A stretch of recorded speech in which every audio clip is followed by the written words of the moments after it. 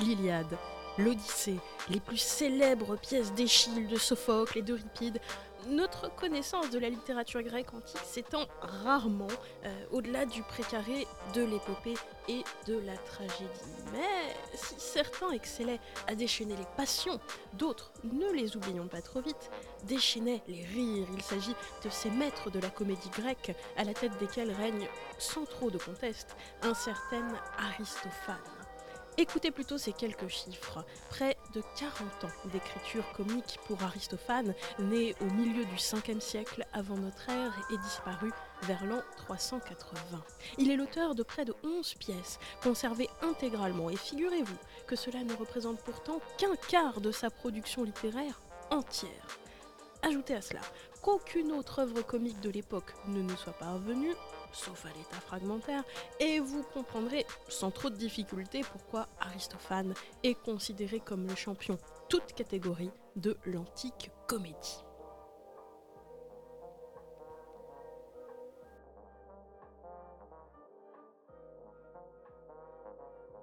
Champion du rire, certes, mais nous allons tâcher de nous intéresser à d'autres facettes de son œuvre, car Aristophane a surtout été le témoin d'une vie politique excessivement mouvementée, celle de la cité athénienne entre les 5e et 4e siècles avant notre ère. Et ses œuvres peuvent être considérées comme autant de relais, des discussions ou alors même des mises en cause inhérentes au régime politique né à Athènes quelques décennies avant la naissance d'Aristophane. Il s'agit bien sûr du régime démocratique.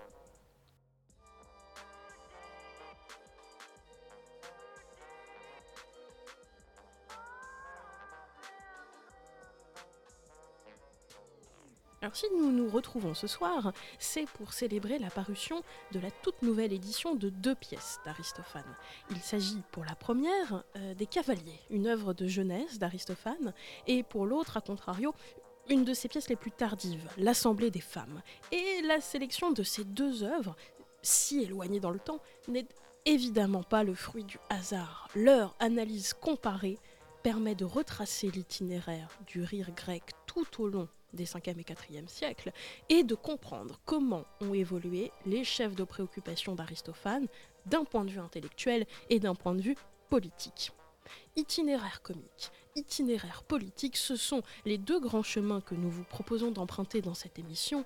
Aristophane, ou la comédie en mouvement, c'est le thème de ce nouvel épisode d'À rebours. Je vous souhaite la bienvenue. Et pour arpenter ces grands chemins, il nous fallait bien sûr un guide d'exception. Bonsoir Marion Bonneau. Bonsoir. Et merci d'avoir accepté notre invitation. Je me permets de vous présenter en quelques mots. Vous êtes professeur détaché à l'Université Paris 8 en langues anciennes et rhétorique. Et vous venez de signer le dossier critique qui agrémente la nouvelle édition des Cavaliers et de l'Assemblée des femmes, parue dans la collection GF. Ma première question, Marion Bonneau, se permettra d'être un peu personnelle. Cela devient un rituel dans nos émissions parce que je suis toujours excessivement curieuse de savoir comment un auteur, une époque ou même un genre littéraire parvient à s'imposer dans le parcours soit d'un étudiant, soit d'un enseignant-chercheur. Comment votre route, en tant qu'élève ou en tant qu'enseignante, a-t-elle croisé celle d'Aristophane et quelles ont été, ou sont encore d'ailleurs, vos perspectives de recherche à propos de son œuvre ? Eh bien, merci tout d'abord pour cette très belle introduction et pour me donner la parole dans ce lieu prestigieux. Ma première rencontre avec Aristophane date d'il y a presque 20 ans. C'est vertigineux pour moi.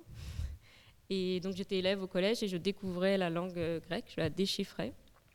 Et je me souviens avoir déchiffré le prologue de l'entrée du cœur des grenouilles et d'avoir découvert en déchiffrant donc les lettres de l'alphabet grec l'harmonie imitative proposée par Aristophane, puisque les grenouilles, le cœur des grenouilles rentre au moyen d'une harmonie imitative qui en grec ressemble, enfin c'est même brekekekekex coax coax, brekekekekex coax coax. Et je me rappelle avoir été fascinée de pouvoir déchiffrer cette harmonie imitative et de retrouver les grenouilles en grec, finalement. Ensuite, j'ai retrouvé Aristophane à l'agrégation en préparant une pièce, donc Les Nuées, cette pièce sur Socrate. J'ai découvert avec plaisir l'irrévérence d'Aristophane, que je ne soupçonnais pas du temps où j'étais collégienne. Et j'ai surtout pris beaucoup de plaisir à découvrir que c'était une forme finalement très codifiée, avec donc des conventions, des attendus, et que du sens pouvait émerger de l'analyse de ces conventions. Alors qu'à première lecture, j'avais été plutôt désarçonnée. Maintenant, je dois le reconnaître qu'Aristophane est plutôt à la marge de mes recherches, puisque je travaille plutôt sur la médecine ancienne, sur le corpus du premier médecin grec Hippocrate, au 5e siècle avant notre ère, et notamment sur les maladies des femmes. Mais dans mes textes médicaux, j'ai trouvé aussi un cas de changement de sexe, donc des femmes qui deviennent des hommes, parce que les hommes qui deviennent des femmes, c'est assez fréquent dans la littérature grecque, mais les femmes qui se transforment en hommes, c'est moins fréquent, et surtout dans la littérature médicale. Donc ce sont des femmes dont le premier symptôme, c'est d'avoir des poils, voilà, de prendre de la barbe. Donc évidemment, ça m'intéresse par rapport aux pièces d'Aristophane, puisqu'Aristophane aime travestir ses personnages en femmes, c'est-à-dire qu'évidemment, il y a le premier travestissement dont on reparlera, qui est que tous les rôles sont joués par des hommes. Donc les hommes vont jouer les rôles des femmes, c'est un premier travestissement. Mais Aristophane aime rajouter du travestissement, et donc, par exemple, les femmes vont vouloir se travestir en homme dans l'Assemblée des femmes, par exemple. Et ça m'intéresse de savoir qu'elles prennent tout de suite la barbe des hommes. Donc voilà mes rencontres avec Aristophane. Et pour que nous puissions mieux connaître ce personnage à notre tour, ce que je vous propose, c'est que l'on reprenne son histoire dès son commencement et que l'on raconte un peu l'entrée d'Aristophane en comédie. Pour bien commencer notre petite aventure, Marion Bonneau, d'où vient Aristophane et comment, dans ses jeunes années, a-t-il apprivoisé l'écriture comique ? Alors, d'où vient-il ? On a quelques renseignements, mais très peu. On a des renseignements quand on regarde les œuvres d'Aristophane elle-même, puisqu'il y a un moment très particulier de la comédie ancienne, d'appelle la parabase, où le chef du chœur rompt la fiction et s'adresse directement au spectateur au nom du poète. Et dans ces moments-là, Aristophane revendique par exemple la paternité de ses pièces, de telles pièces qu'il avait présentées ailleurs sous des prête-noms. Évidemment, la pièce des Cavaliers est très importante pour ce moment-là, puisque dans la parabase, Aristophane explique son entrée en comédie, justement, et explique au spectateur pourquoi il n'a pas tout de suite présenté des pièces en son nom.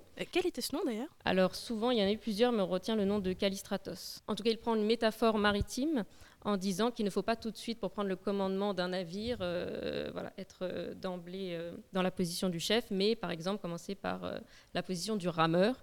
Donc on a interprété cette métaphore comme le fait que Aristophane était rentré en comédie très tôt, et sans doute trop tôt, c'est-à-dire qu'il n'avait peut-être pas l'âge légal pour demander un chœur. Pour créer une pièce de théâtre, il faut participer à un concours, et il faut pouvoir demander à la cité un chœur qui va être financé par un citoyen. Et sans doute qu'il n'avait pas cet âge, d'où le prête-nom de Callistratos, c'est-à-dire qu'il demande à Callistratos de mettre en scène la pièce qui pourtant est la sienne. Donc ces indices de précocité, c'est la parabase des Cavaliers qui nous les donne. Mais on pense que c'était sûrement un prodige. Alors l'apprentissage de l'écriture comique, il a peut-être fait en étant au départ acteur aussi, qui serait un premier stade justement de son apprentissage, mais on n'est pas sûr, puisque tous les citoyens pouvaient être acteurs. Ensuite, son génie, les indices de son génie peuvent être fournis par la conservation importante de ses pièces. Donc vous avez dit un quart de sa production, effectivement, le seul auteur comique par rapport au reste qui sont sous l'état de fragments. C'est peut-être un indice du génie particulier d'Aristophane. Et la proportion d'un quart, par exemple, elle est beaucoup plus importante que pour les tragiques. Donc finalement, c'est un ratio intéressant. Et enfin, l'indice de son génie et du fait qu'il ait peut-être touché d'emblée le public et qu'il en connaissait quelque chose à l'écriture comique, c'est que dès le début, il a des ennuis judiciaires avec les personnes qu'il attaque dans ses pièces, notamment Cléon, qu'il attaque dans les Babyloniens et qui tout de suite lui intente un procès. Alors d'où vient-il si on s'intéresse à sa famille, on connaît le nom de ses parents, on sait qu'il est fils de citoyen athénien lui-même bien sûr, qu'il est originaire du même dème que Cléon, justement, sa cible favorite, qu'il a eu 3 fils. Donc tout ça, ce sont des commentaires tardifs sur des manuscrits qui nous donnent ces indications. Et parmi ces 3 fils, on en a 2, enfin les 3 sont devenus ou poètes ou metteurs en scène. Donc un de ses fils a mis en scène ces 2 dernières pièces qu'on a perdues.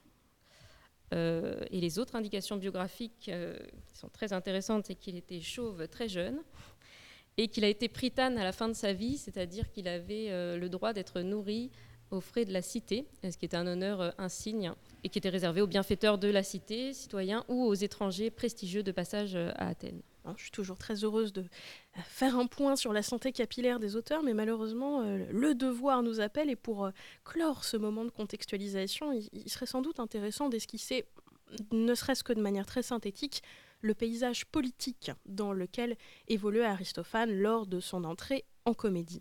À la naissance de l'auteur, au milieu du 5e siècle, la cité d'Athènes rayonne dans tout le monde grec, à la faveur de la création de ce régime inédit dont on parlait en introduction, qu'est le régime démocratique. Mais qu'en est-il de ce rayonnement, et qu'en est-il de manière plus générale de cette vie politique lorsqu'Aristophane prend la plume ? Alors, lorsqu'Aristophane se met à l'écriture, c'est déjà un peu différent du moment de sa naissance, c'est ça qui est intéressant, puisque vous l'avez dit, le moment de sa naissance, c'est le rayonnement d'Athènes d'un point de vue politique, idéologique et militaire, grâce à la figure de Périclès, qui est au pouvoir et qui a lancé des réformes sur la citoyenneté et sur le régime démocratique en instituant notamment, pour la première fois, une rémunération pour la participation aux affaires de la cité. Au début, simplement pour la participation aux tribunaux populaires. C'est la période de l'impérialisme d'Athènes. Le régime démocratique, voilà, il rayonne dans le monde grec, mais il n'a pas de texte écrit, il n'y a pas de constitution écrite de la démocratie athénienne. Il y a en revanche des piliers qui sont célébrés notamment par Périclès. C'est l'Iségoria. Iségoria, en grec, ça veut dire l'égalité de parole. Ça veut dire que chaque citoyen a le droit de prendre la parole à l'Assemblée et donc de participer au débat. Ensuite, on a l'isonomia, qui est un mot présent dès l'époque archaïque et qui est le mot qu'on utilisait avant même que le mot de démocratie apparaisse. C'est l'égalité devant la loi, puisque nomos, c'est la loi. Donc tous les citoyens sont égaux devant la loi. Et enfin, le troisième pilier de la démocratie athénienne, c'est l'éleutéria, c'est-à-dire la liberté. Donc la liberté, c'est le fait que le citoyen athénien doit faire en sorte que sa cité reste libre. C'est pour ça qu'en fait, c'est une cité assez belliciste, qui étant son pouvoir, qui est impérialiste et qui tire même des revenus de cette politique belliciste. Donc, puisque les cités sous la protection d'Athènes, au 5e siècle, pour participer à un éventuel effort de guerre, dans l'alliance avec Athènes, devaient fournir un tribut, un trésor d'Athènes dont Lysistrata et ses compagnes essaieront de s'emparer dans la pièce du même nom. Avec la liberté, on peut évoquer une liberté précise dans la parole, un concept grec qui est la paressia, qu'on traduit par liberté de parole, mais au sens de la franchise, la liberté de tout dire. On peut considérer que Aristophane a usé de cette paressia comme d'autres orateurs à l'Assemblée, mais lui au théâtre. Donc ça, c'est pour le fonctionnement du régime. Pour l'entrée en comédie d'Aristophane, le paysage est sensiblement différent, puisque Périclès est mort. Nous sommes aux premières années du conflit qui oppose Sparte à Athènes. En fait, c'est une série de conflits dont les Athéniens ne voient pas la fin et dont ils espèrent sans cesse qu'il y aura une trêve. Et c'est Thucydide, le grand historien de la guerre du Péloponnèse, qui va unifier ces conflits. Et a posteriori, on va l'appeler la guerre du Péloponnèse, donc de 431 à 404.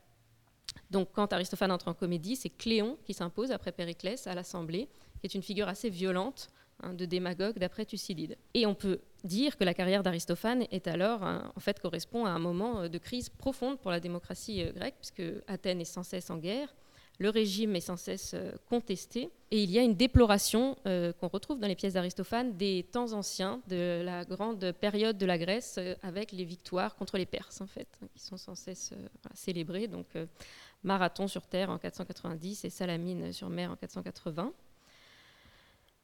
À partir de 418, donc la deuxième partie de la carrière d'Aristophane, on peut dire que Athènes commence sa chute. Donc pour aller très vite, on a le désastre de l'expédition de Sicile qui avait été commanditée par Alcibiade en 413, des scandales de mœurs autour de la même figure d'Alcibiade, des remises en cause du régime démocratique avec la révolution oligarchique des 400 en 411, en juin 411, quelques mois seulement.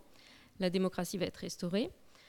Un épisode très douloureux pour les Athéniens et qui va trouver un écho dans les pièces d'Aristophane, c'est le procès des généraux de la bataille des Arginuses en 406. Alors ça, c'est une bataille navale qui, pour une fois, a été remportée par Athènes, sauf que, comme il y avait la tempête, les généraux n'ont pas pu récupérer les corps morts et ils ont été condamnés à mort pour cela par Athènes, donc on a une certaine violence politique à cette époque. Enfin, la défaite maritime d'Athènes en 404 à Aigos-Potamos signe la capitulation d'Athènes donc, dans la guerre du Péloponnèse et amène la tyrannie des 30, donc une nouvelle remise en question du régime démocratique qui aboutit à une guerre civile en 403. Finalement, là encore, la démocratie sera restaurée. Il y aura une amnistie générale pour apaiser le climat, mais sauf pour les 30. Les 30 ne seront pas amnistiés. On peut finir ce tableau de la chute d'Athènes par évidemment le procès de Socrate en 399, puisque la cité met à mort le philosophe. Donc effectivement, un contexte de crise et une vie politique tourmentée. Alors, avant de nous intéresser au lien entre le contexte que vous venez de décrire et l'œuvre d'Aristophane, je pense qu'il serait intéressant de revenir un peu à l'histoire du genre comique.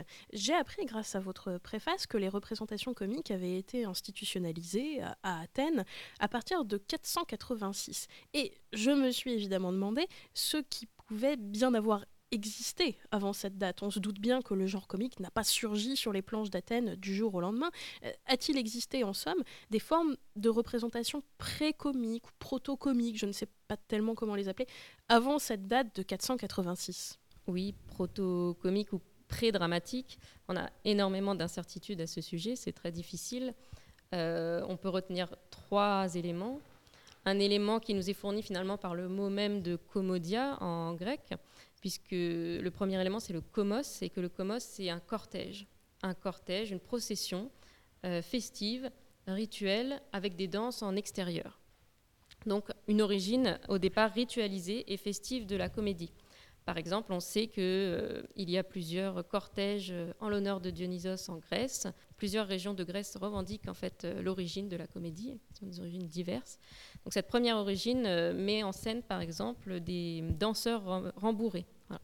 Alors, avec de rembourrage dans leur costume, ce qui se rapproche du costume de la comédie ancienne telle qu'elle est attestée à Athènes. On a aussi, par exemple, des danseurs qui portent en procession des phallus. Et le phallus fait partie du costume de l'acteur comique. Donc ça, c'est une première origine, rituelle, festive. Une deuxième origine, elle est donnée finalement par le suffixe, qui est le même que tragodia, c'est odos, c'est le chant. Donc il y a évidemment une origine chorale à la comédie.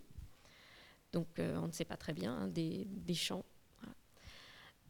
Et enfin, la dernière dimension qui rejoint le comique tel que nous l'entendons parfois aujourd'hui, c'est la dimension parodique et satirique. Et parodie, c'est encore un mot qui vient du grec, parce que parodos, c'est le chant qui est à côté, en décalage. Par exemple, on a Platon qui donne comme origine possible du comique un poète épicharme qui s'amusait à travestir les légendes héroïques. Donc là, on est plus dans le burlesque. Alors ça, c'était avant l'institutionnalisation des pièces comiques, mais maintenant, il va nous falloir définir la comédie ancienne telle que la pratiquait Aristophane. Et ce dont j'ai envie, c'est que nos auditeurs puissent s'imaginer concrètement, grâce à vous, à quoi ressemblait un théâtre à l'époque d'Aristophane et comment se déroulait une représentation comique. Les spectacles de comédie ont été institués, vous l'avez rappelé, en 486. Ce qui est important de souligner, c'est qu'il vient après l'institutionnalisation des spectacles tragiques. On n'a d'abord que des tragédies qui se jouent au théâtre de Dionysos, à Athènes. Donc les comédies, finalement, interviennent dans un cadre qui est déjà installé. Donc c'est le théâtre, un lieu et une scénographie particulière, donc va reprendre la comédie ancienne. Il y a encore des débats sur la configuration de ce théâtre, puisque ce n'est pas celui que nous voyons aujourd'hui à Athènes, il a été détruit. On est sûr de plusieurs choses quand même. On est sûr qu'il y avait une aire circulaire, ou pas, sur laquelle évoluent les acteurs et qui s'appelle l'orchestra. On est sûr qu'autour de l'orchestra, il y avait donc des gradins. Et en fait, ce sont les gradins qui en grec s'appellent le théatron, uniquement les gradins, parce que théatron, ça veut dire le lieu d'où l'on peut voir. On est sûr aussi que sur l'orchestra, il y avait une baraque en bois, qu'on appelle justement la skéné, donc qui a donné notre nom de scène, mais ce n'est pas une scène au sens où nous l'entendons. Donc une baraque qui servait au départ de coulisses pour les changements de costumes des acteurs, puisque le nombre d'acteurs était réduit. Un acteur pouvait jouer plusieurs rôles, il fallait qu'il se change. Donc il y avait une baraque avec une porte. Et des éléments de décor étaient rangés dans cette coulisse. Mais c'était aussi un élément de décor minimaliste, c'est-à-dire que ça sert de façade. Et si on est dans une tragédie, il y avait une porte pour entrer, bien sûr. On se figure la porte du palais. Et si on est dans une comédie, on se figure la porte de la maison du héros principal. Alors, il y a des débats infinis, une porte, deux portes, pour telle pièce d'Aristophane, combien de portes? Donc, on pense qu'il y a sans doute 2 portes. Mais c'est sujet à débat. Pour les costumes, il y a le costume tragique et le costume comique qui n'est pas le même. Donc, les acteurs qui étaient tous des hommes et tous des citoyens athéniens, mais pas des professionnels, avaient un costume pour le spectacle comique en forme de juste corps pour évoquer la nudité, avec sans doute un phallus pendouillant. Pour les femmes, peut-être un pubis noir dessiné en triangle. Et ils avaient surtout des masques. Ils étaient masqués. Donc il y a le masque de tragédie, le masque de comédie, mais il y a aussi le masque de femme, le masque d'homme dans la comédie. Il y a le masque de jeune homme, le masque de vieille femme. Voilà, ils sont tous différents. Le fabricant de masques les fabriquait pour l'occasion. On n'en a pas conservé puisqu'ils sont dans des matières en toile ou en liège, parfois en bois, malheureusement. Ce qui est important de comprendre, c'est que c'est le masque qui fait le rôle et pas du tout l'acteur, puisque justement un homme peut jouer un rôle de femme et qu'un même acteur peut jouer plusieurs rôles. À partir du moment où il revêt le masque, on identifie facilement son rôle. Pour les acteurs, donc c'est la tragédie qui a initié ce cadre. D'après Aristote, c'est Échille, le plus ancien auteur tragique, qui a mis face au chœur, puisqu'on a une origine chorale, un acteur. Ensuite, c'est Sophocle qui aurait introduit le 2e acteur et Euripide le 3e acteur. Quand on regarde les comédies d'Aristophane, on se rend compte que parfois, il y a plus de 3 personnages qui parlent en même temps sur l'orchestrade, donc on a besoin d'au moins un 4e acteur, mais pas beaucoup plus, face au chœur. Et le chœur comique, donc les membres du chœur sont assez nombreux, les choreutes, ils sont 24. Le chœur ne rentre pas tout de suite sur l'orchestra, donc son entrée, c'est un moment attendu du spectacle, en tragédie comme en comédie. Il entre en chantant, en dansant, en chantant à l'unisson. C'est pour ça qu'il doit répéter, parce qu'il faut que ce soit parfaitement intelligible. Et on pense qu'il effectuait des mouvements de danse, mais assez statiques, voilà, et qui reproduisaient sans doute le rythme du vers et de la parole. Bon, j'aurais bien fait venir 24 choreutes en studio pour faire une démonstration, mais on n'avait pas tout à fait le budget. Blague à part, il serait sans doute important de préciser que la représentation de ces pièces avait lieu dans un contexte ritualisé et qu'elle était liée à des moments de célébration religieuse primordiaux dans la cité athénienne. Quand avait-elle lieu précisément, cette représentation ? C'est à la fin de plusieurs jours de cérémonies religieuses en l'honneur de Dionysos. Donc il y en a 2. D'abord les grandes Dionysies fin mars, où les étrangers peuvent venir de passage, sont invités, donc l'occasion de montrer le prestige d'Athènes. Et en fin février, les Lénéennes, qui étaient surtout consacrées à la comédie, donc où la navigation était fermée, c'est-à-dire que les Athéniens étaient entre eux. Donc peut-être que ça participait justement au fait que les auteurs comiques s'emparaient de la chose politique plus facilement et critiquaient les hommes politiques en vue, puisque les étrangers ne pouvaient pas assister au spectacle. C'est une organisation particulière, évidemment, sous forme de concours et en lien avec la démocratie. Je pense qu'on va en parler. Ah oui, je pense que ce serait important de revenir sur cet aspect-là des représentations, en effet, mais je me permets juste avant cela une toute petite question que m'inspire le portrait que vous dressiez à l'instant de la comédie ancienne. A-t-elle également des caractéristiques thématiques ou des caractéristiques de structure en plus des caractéristiques scénographiques que vous venez de mentionner ? Oui, tout à fait. Évidemment, vous l'avez rappelé en introduction, on ne dispose que d'Aristophane pour se faire une idée de la comédie ancienne, alors qu'on sait que, par exemple, 600 pièces appartenaient à ce genre, finalement.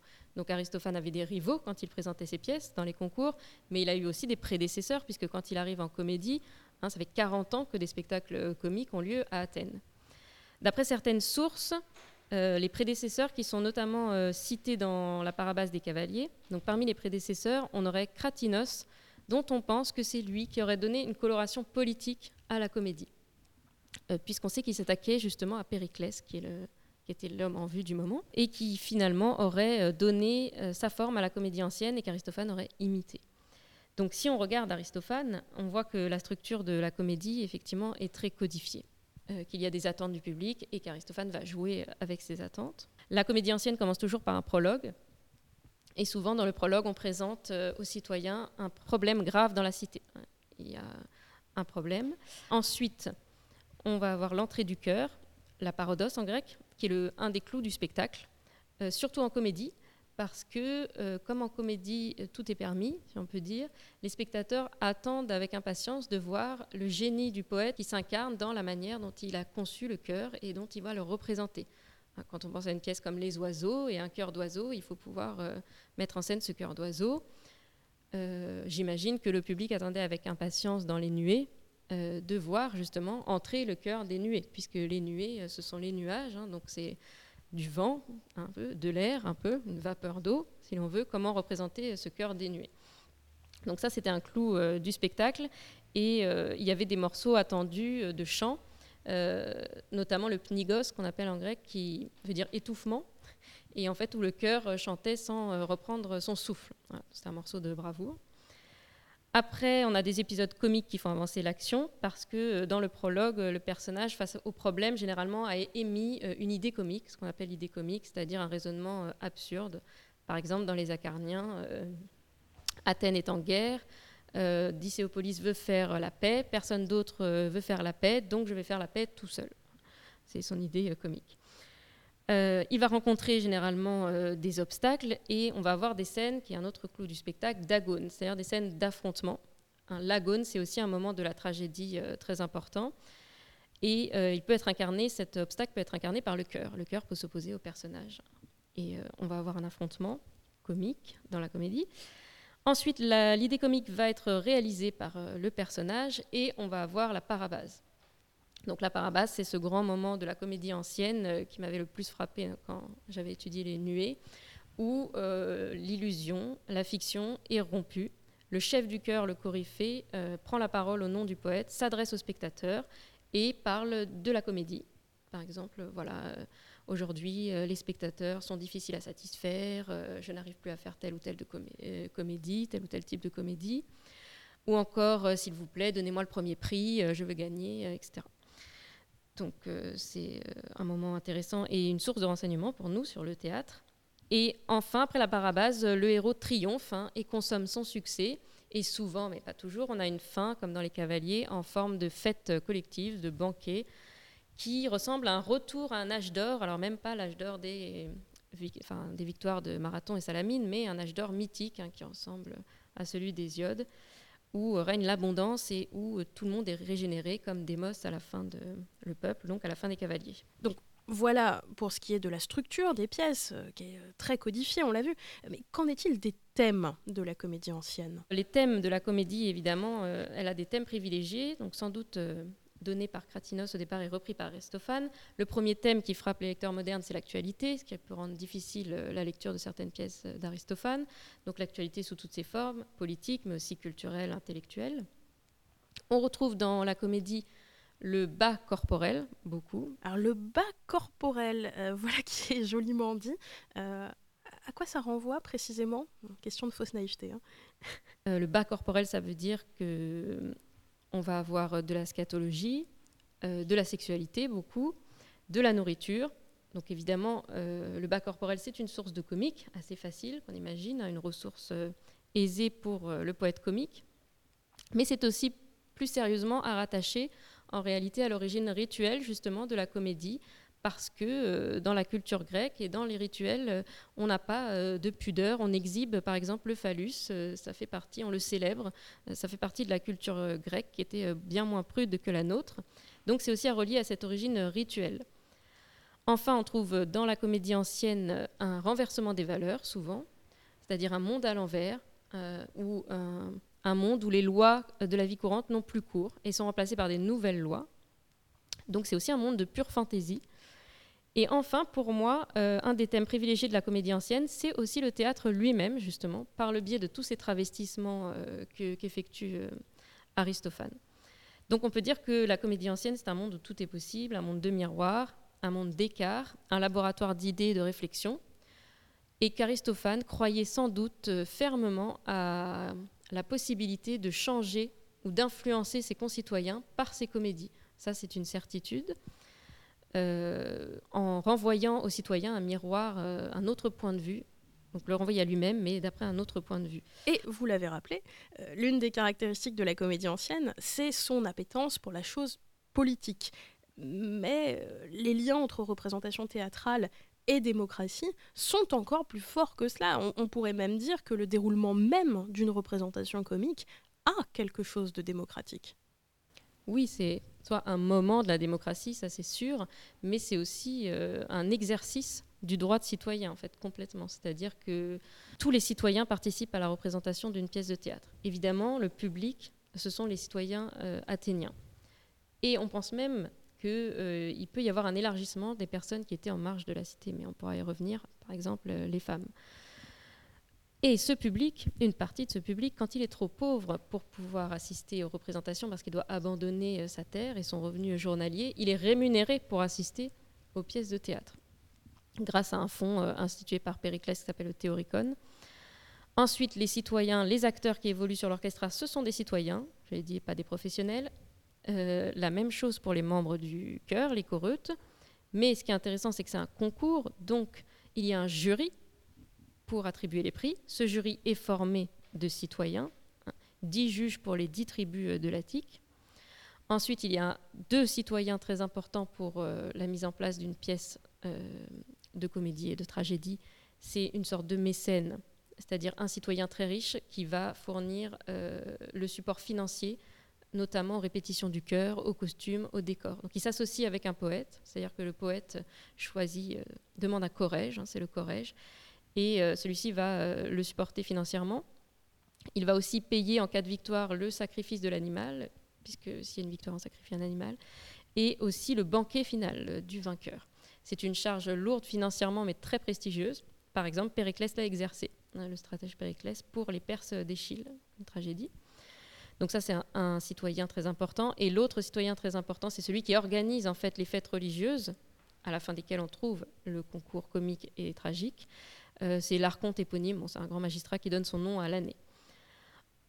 Ce qui est intéressant aussi, c'est qu'à la fin d'une pièce de théâtre, des cérémonies religieuses et donc du concours dramatique, il y a un débat qui est organisé dans le théâtre lui-même de Dionysos, donc avec les citoyens, qui débattent sur la manière dont ont été tenues ces fêtes religieuses. Est-ce que l'archonte éponyme a bien organisé les fêtes ou pas? Donc c'est véritablement un exercice démocratique de bout en bout. Alors maintenant que nous avons dessiné les contours du théâtre ancien, ce que je vous propose, c'est qu'on s'intéresse plus précisément à l'œuvre d'Aristophane. On parlait un tout petit peu plus tôt du contexte politique dans lequel l'auteur est entré en comédie. En quoi ces pièces peuvent-elles être considérées comme des témoins de cette vie politique tourmentée? Toutes les pièces de la comédie ancienne et toutes les pièces d'Aristophane peuvent être considérées comme le témoin de la vie politique contemporaine, puisqu'elles mettent en spectacle, elles mettent devant les yeux des citoyens le fonctionnement des institutions, les travers de la vie politique contemporaine et même les questionnements sur le régime politique. Donc on peut même dire qu'Aristophane participe au débat démocratique en écrivant ses pièces de théâtre. Il y a plusieurs manières de voir le témoignage de la vie politique dans les pièces d'Aristophane. Parfois, c'est à l'échelle de la pièce même, quand toute l'intrigue repose, par exemple, sur un personnage réel. Donc ça, c'est l'exemple des Cavaliers, c'est-à-dire qu'Aristophane choisit une cible, il en fait un personnage de sa pièce. Donc c'est l'esclave Paphlagon dans Les Cavaliers. Attention, ce n'est pas parce que ce personnage réel figure sur la scène qu'il le représente trait pour trait, c'est-à-dire que ça devient la version comique de ce personnage. Et c'est Aristophane lui-même qui, dans Les Cavaliers, prévient les spectateurs et dit de toute façon, avec une boutade, vous ne le reconnaîtrez pas trait pour trait puisque le fabricant de masques n'a pas réussi à reproduire sa vilainie, tellement il est empreint de poneria, donc c'est le terme grec, méchanceté et bassesse. Donc il peut choisir une cible. C'est aussi le fait dans les pièces de prendre des personnages donc, en vue, connus de tous, et de les intégrer au personnel comique, c'est-à-dire aux autres personnages, donc Euripide, Socrate et d'autres hommes politiques. Ensuite, on peut considérer que ces pièces sont témoins de la vie politique parce que souvent les héros d'Aristophane, pas tous, ne pensent qu'à leur intérêt propre, donc renvoient au peuple une image déformée de lui au lieu de penser au bien de la cité. C'est-à-dire que leur idée comique est toujours égoïstement intéressée. Parfois, un personnage peut incarner à lui seul un travers du régime démocratique.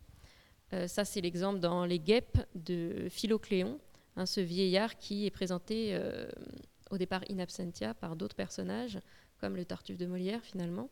Et ce personnage, il a la manie de juger. Voilà, c'est-à-dire qu'il veut absolument exercer son droit d'aller au tribunal, mais il veut l'exercer même pas pour l'argent, puisqu'il est rémunéré, pour pouvoir condamner tous ses concitoyens, sans se préoccuper du juste ou de l'injuste. C'est pourquoi on trouve souvent dans les pièces d'Aristophane beaucoup de scènes recréées de la vie politique, sous une forme parodique.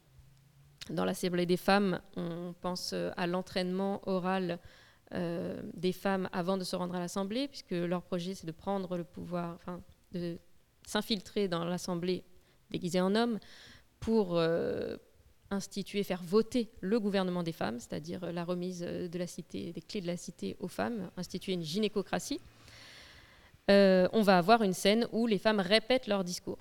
À plus petite échelle, évidemment, les pièces d'Aristophane comportent nombre d'allusions aux réformes en cours, les réformes monétaires, la réforme de la rémunération des jurés, des allusions sous forme de piques, des attaques ad nominem, des injures à tout un personnel. Par exemple, dans les guêpes, on a 60 noms de contemporains cités. Évidemment, ça peut être difficile sans explication de lire ou de comprendre ces allusions.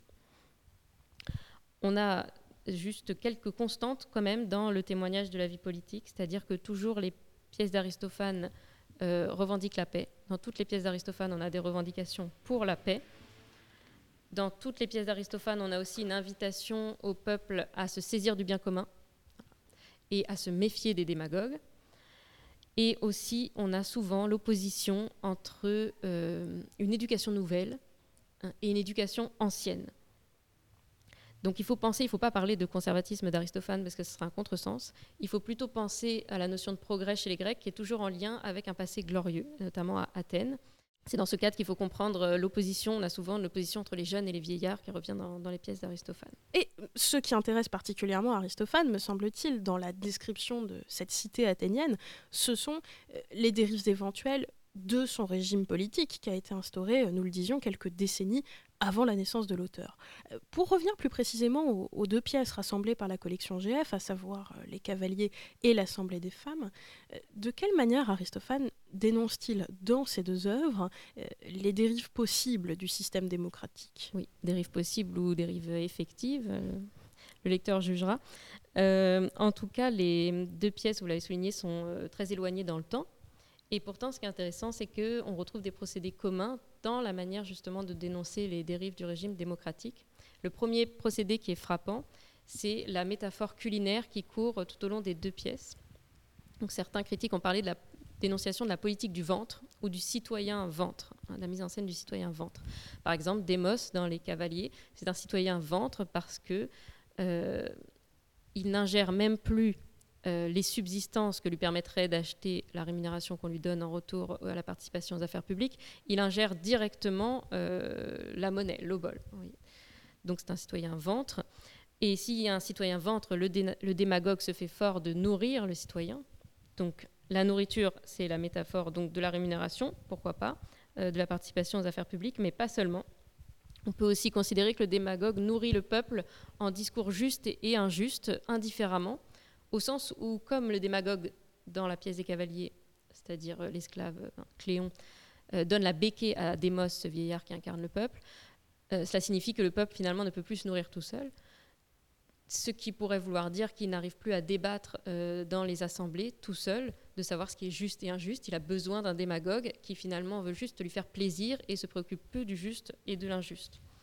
Donc ça, c'est dans les Cavaliers. Et on retrouve cette dénonciation de la politique du ventre, mais qui est traitée différemment dans l'Assemblée des femmes, mais de manière très intéressante aussi, puisqu'en fait, comme ce sont les femmes qui prennent le pouvoir, et qu'on reconnaît dans toute la littérature grecque une compétence aux femmes qui est la gestion de l'oikos, le foyer, d'où le mot économique, finalement, les femmes, très naturellement, vont transformer la politique en domestique et en gestion d'un grand banquet. C'est-à-dire que tous les bâtiments publics dans la pièce de l'Assemblée des femmes servent à la préparation d'un banquet. Par exemple, la tribune des orateurs, la béma, ça devient une cave à vin, puisqu'il n'y a plus besoin de parler. Le tirage au sort pour participer aux tribunaux devient le tirage au sort pour aller dîner, ce genre de choses. Donc ça, c'est la métaphore culinaire. Et finalement, cette métaphore culinaire, on l'a aussi en français quand on parle de cuisine politique ou de faire de la tambouille, ou de dire que ça, c'est de la cuisine entre les élites. Le deuxième procédé commun aux deux pièces, qui rejoint le premier, c'est l'assimilation affaires privées, affaires de la cité. puisque l'action des cavaliers se déroule dans la maison de Démos. Donc c'est une maison particulière. Démos est présenté comme un vieillard. Mais évidemment, son identification est facile. Il s'appelle Démos. Et on dit qu'il est originaire de la Pnyx, donc de la colline où se déroulaient les séances à l'Assemblée. Donc tour à tour dans la pièce, la maison de Démos, c'est à la fois l'Assemblée, véritablement, et la maison particulière d'un vieillard. Et dans l'Assemblée des femmes, on l'a vu, comme les femmes gèrent l'oikos, l'agora devient comme une gigantesque salle à manger. On trouve aussi d'autres procédés pour dénoncer les dérives du régime démocratique. Dans les cavaliers, on a une forte animalisation de Cléon, qui paraît souvent sous les traits d'un chien. Alors, en fait, on détourne ici l'image du chien qui pourrait protéger le peuple, fidèle au peuple, et il devient un espèce de chien qui aboie sur le peuple, puisque Cléon était réputé justement assez violent dans ses prises de parole à l'Assemblée. Et dans l'Assemblée des femmes, pour citer un procédé manifeste, c'est évidemment le renversement des valeurs, c'est-à-dire que de faire parler... ce sont les femmes qui sont présentées comme garantes de la tradition, et ce sont les hommes qui sont dits innover sans cesse. Donc pour répondre aux innovations insupportables des hommes, les femmes vont instaurer, aux yeux des spectateurs, une innovation presque monstrueuse qui est la gynécocratie. Et c'est la gynécocratie, innovation monstrueuse, qui devient finalement la tradition, puisque les femmes sont garantes de l'ancien ordre, et c'est à ce titre qu'elles estiment devoir prendre le pouvoir. Subversion des valeurs pour susciter le rire, dites-vous, mais ce n'est bien sûr pas tout ce qui fait le sel comique de l'œuvre d'Aristophane, et pour le comprendre, ce que je vous propose, c'est de parler un peu du style aristophanien. Vous évoquez dans votre dossier le goût d'Aristophane pour la variété des registres pouvant aller au sein d'une seule et même œuvre, du plus noble au plus grotesque. Est-ce que vous pourriez nous donner quelques exemples de ce jeu sur les registres et aussi des emprunts que Aristophane fait à d'autres genres littéraires que cette veine comique qui a fait son succès? Oui, bien sûr. On peut rappeler que dès l'origine, on a dit, des spectacles comiques, il y a justement déjà le rapport avec les héros, donc l'épopée, et puis plus tard la tragédie, puisque c'est le chant à côté qui parodie. Donc dès l'origine, on retrouve ce trait. Évidemment, Aristophane ne va cesser dans toutes ses pièces de parodier Euripide, tout simplement parce que c'est son contemporain par rapport aux deux autres tragiques, et que les vers d'Euripide sont dans la tête des spectateurs. Donc il va faire soit des citations textuelles d'Euripide, mais dans un contexte évidemment qui prête à rire, soit il va mettre en scène Euripide lui-même dans plusieurs de ses pièces, et Euripide devient une espèce de personnage comique. Donc ça, c'est pour le rapport avec la tragédie. Mais il y a aussi l'épique et le lyrique en Grèce. Donc la poésie épique, c'est Homère et Hésiode, et le lyrisme, c'est ce qui vient après. Et pour aller vite, on peut dire que les poètes lyriques, ce sont ceux qui, cette fois, chantent et ne font pas que réciter, accompagnés de la lyre, comme le faisaient les Aèdes pour la poésie épique. Aristophane emprunte évidemment à ces deux registres. Par exemple, dans l'entrée du cœur des oiseaux, Aristophane reprend la théogonie d'Hésiode, ce grand poème sur la généalogie des dieux, et il présente une cosmogonie des oiseaux. Donc on a des réminiscences d'Hésiode. Dans les Cavaliers, on a des réminiscences du registre épique dans la bataille d'Oracle, par exemple, à laquelle se livrent les deux concurrents face à Démos, qui veulent avoir les faveurs de Démos, en utilisant beaucoup d'images qu'on retrouve dans l'Iliade, l'image du serpent, de l'aigle qui attaque un serpent, qui est un présage de l'Iliade, ou l'image du lion qui protège ses petits, qu'on retrouve aussi dans l'Iliade. Mais en fait, ce qui est intéressant, c'est que souvent, Aristophane va mêler les registres ensemble.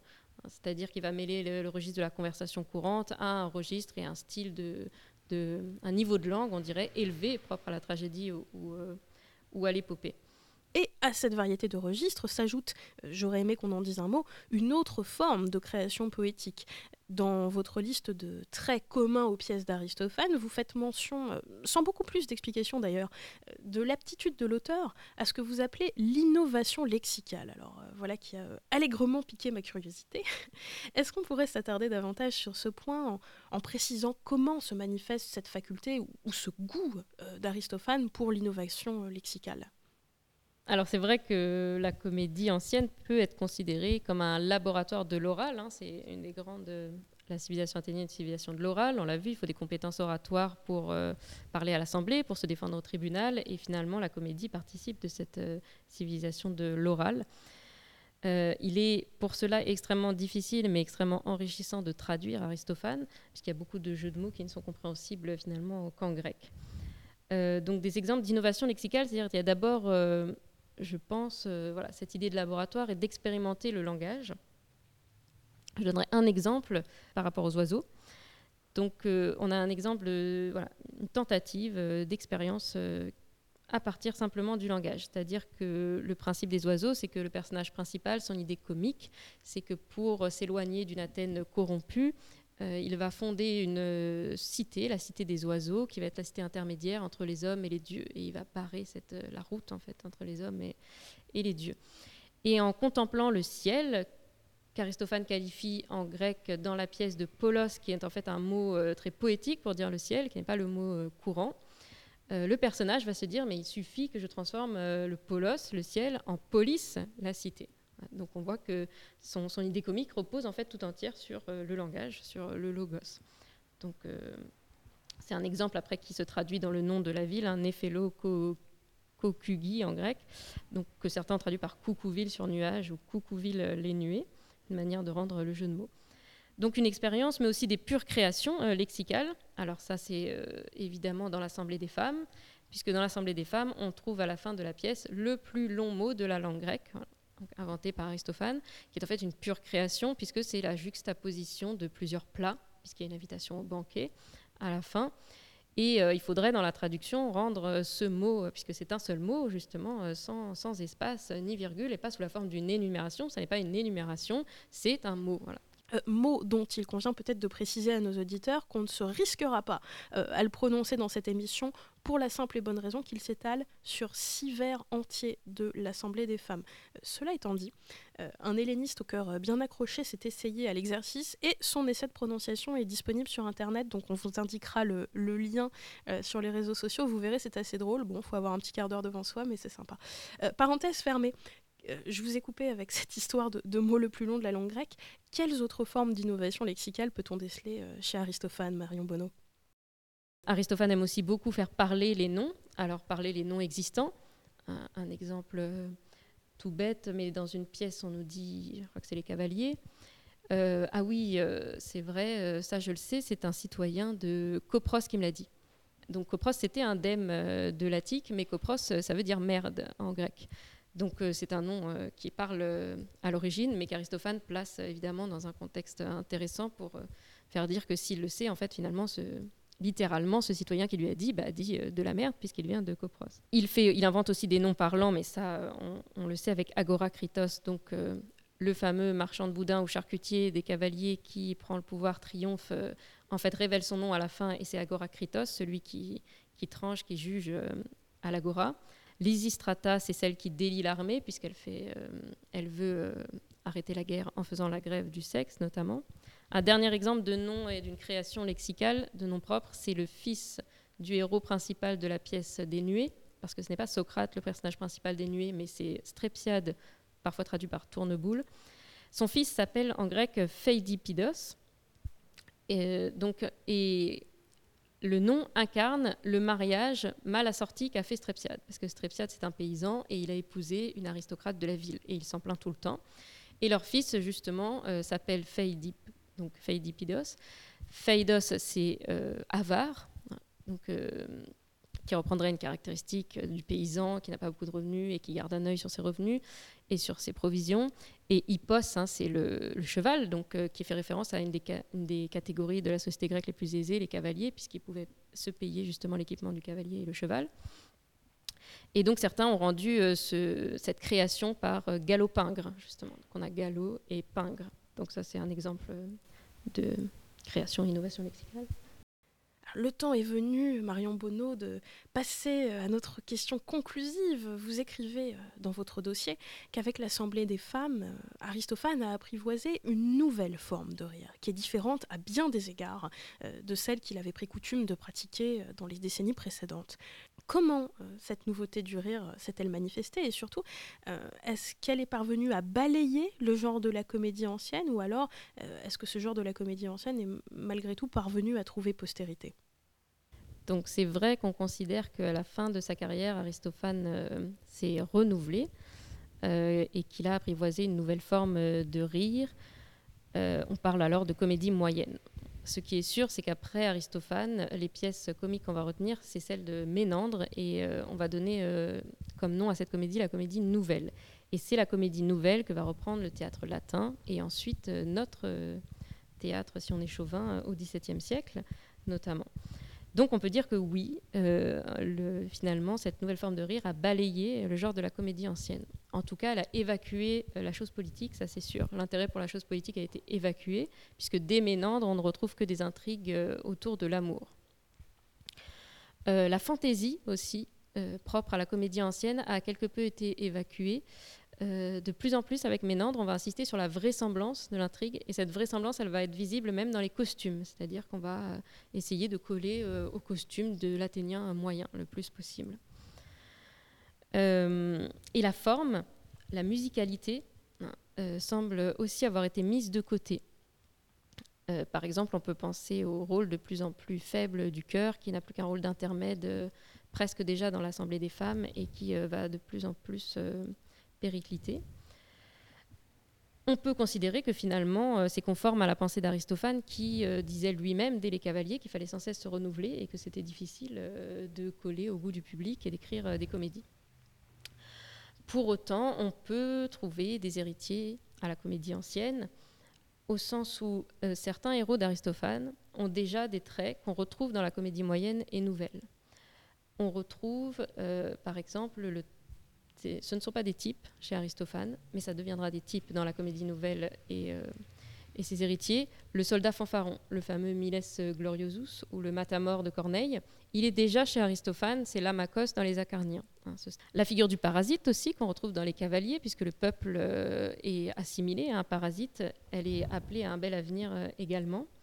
Ou les esclaves de certaines pièces d'Aristophane, notamment les dernières, les esclaves sont plus malins que les maîtres et vraiment tiennent le jeu. Et ça, évidemment, ça nous rappelle les valets de comédie et le scapin de Molière. On peut trouver d'autres héritiers autour de la question du chœur, puisque le chœur tragique aussi bien que comique a été repris dans certaines pièces au sens d'un personnage. Donc, ce chœur qui incarnait finalement un personnage collectif s'est retrouvé dans un personnage singulier parfois. Certains pensent que dans les pièces de Shakespeare, le personnage qui est habillé en noir et qui s'adresse directement au spectateur est en fait un héritier de la parabase, où le coryphée parlait au nom du poète et s'adressait directement au spectateur. D'autres auteurs, comme Musset, donc beaucoup plus proche de nous, ont repris le personnage du chœur, par exemple dans « On ne badine pas avec l'amour ». Et, alors on peut aller chercher loin, mais certains pensent que, comme dans « On ne badine pas avec l'amour », le chœur ne fait pas que commenter l'action, mais qu'à un moment donné, il donne à voir au spectateur en racontant un événement qui se passe hors scène, on peut considérer que ça rejoint la parabase, puisque souvent dans la parabase, c'est le moment où le héros triomphe, mais hors scène. Et il revient après sur l'orchestra exposer son triomphe, comme dans les Cavaliers. Donc on peut considérer que ce sont des héritiers. Ensuite, aujourd'hui, si on veut se prêter au jeu, on peut penser que les équivalents de la comédie ancienne... ce serait par exemple les humoristes. Évidemment, on aurait une réserve, qui est que les humoristes, par exemple, qui se moquent des hommes politiques, se moquent de représentants, puisque on sait qu'on est dans une démocratie représentative.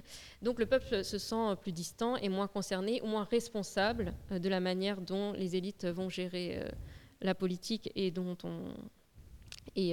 être moins sensibles aux critiques exercées contre ces élites, alors que dans la démocratie athénienne, le peuple était directement visé en tant que peuple qui donne sa confiance à des mauvais démagogues, mais aussi en tant que potentiel futur démagogue, puisqu'après tout, selon Lycégoria, ils avaient la possibilité de participer à l'Assemblée.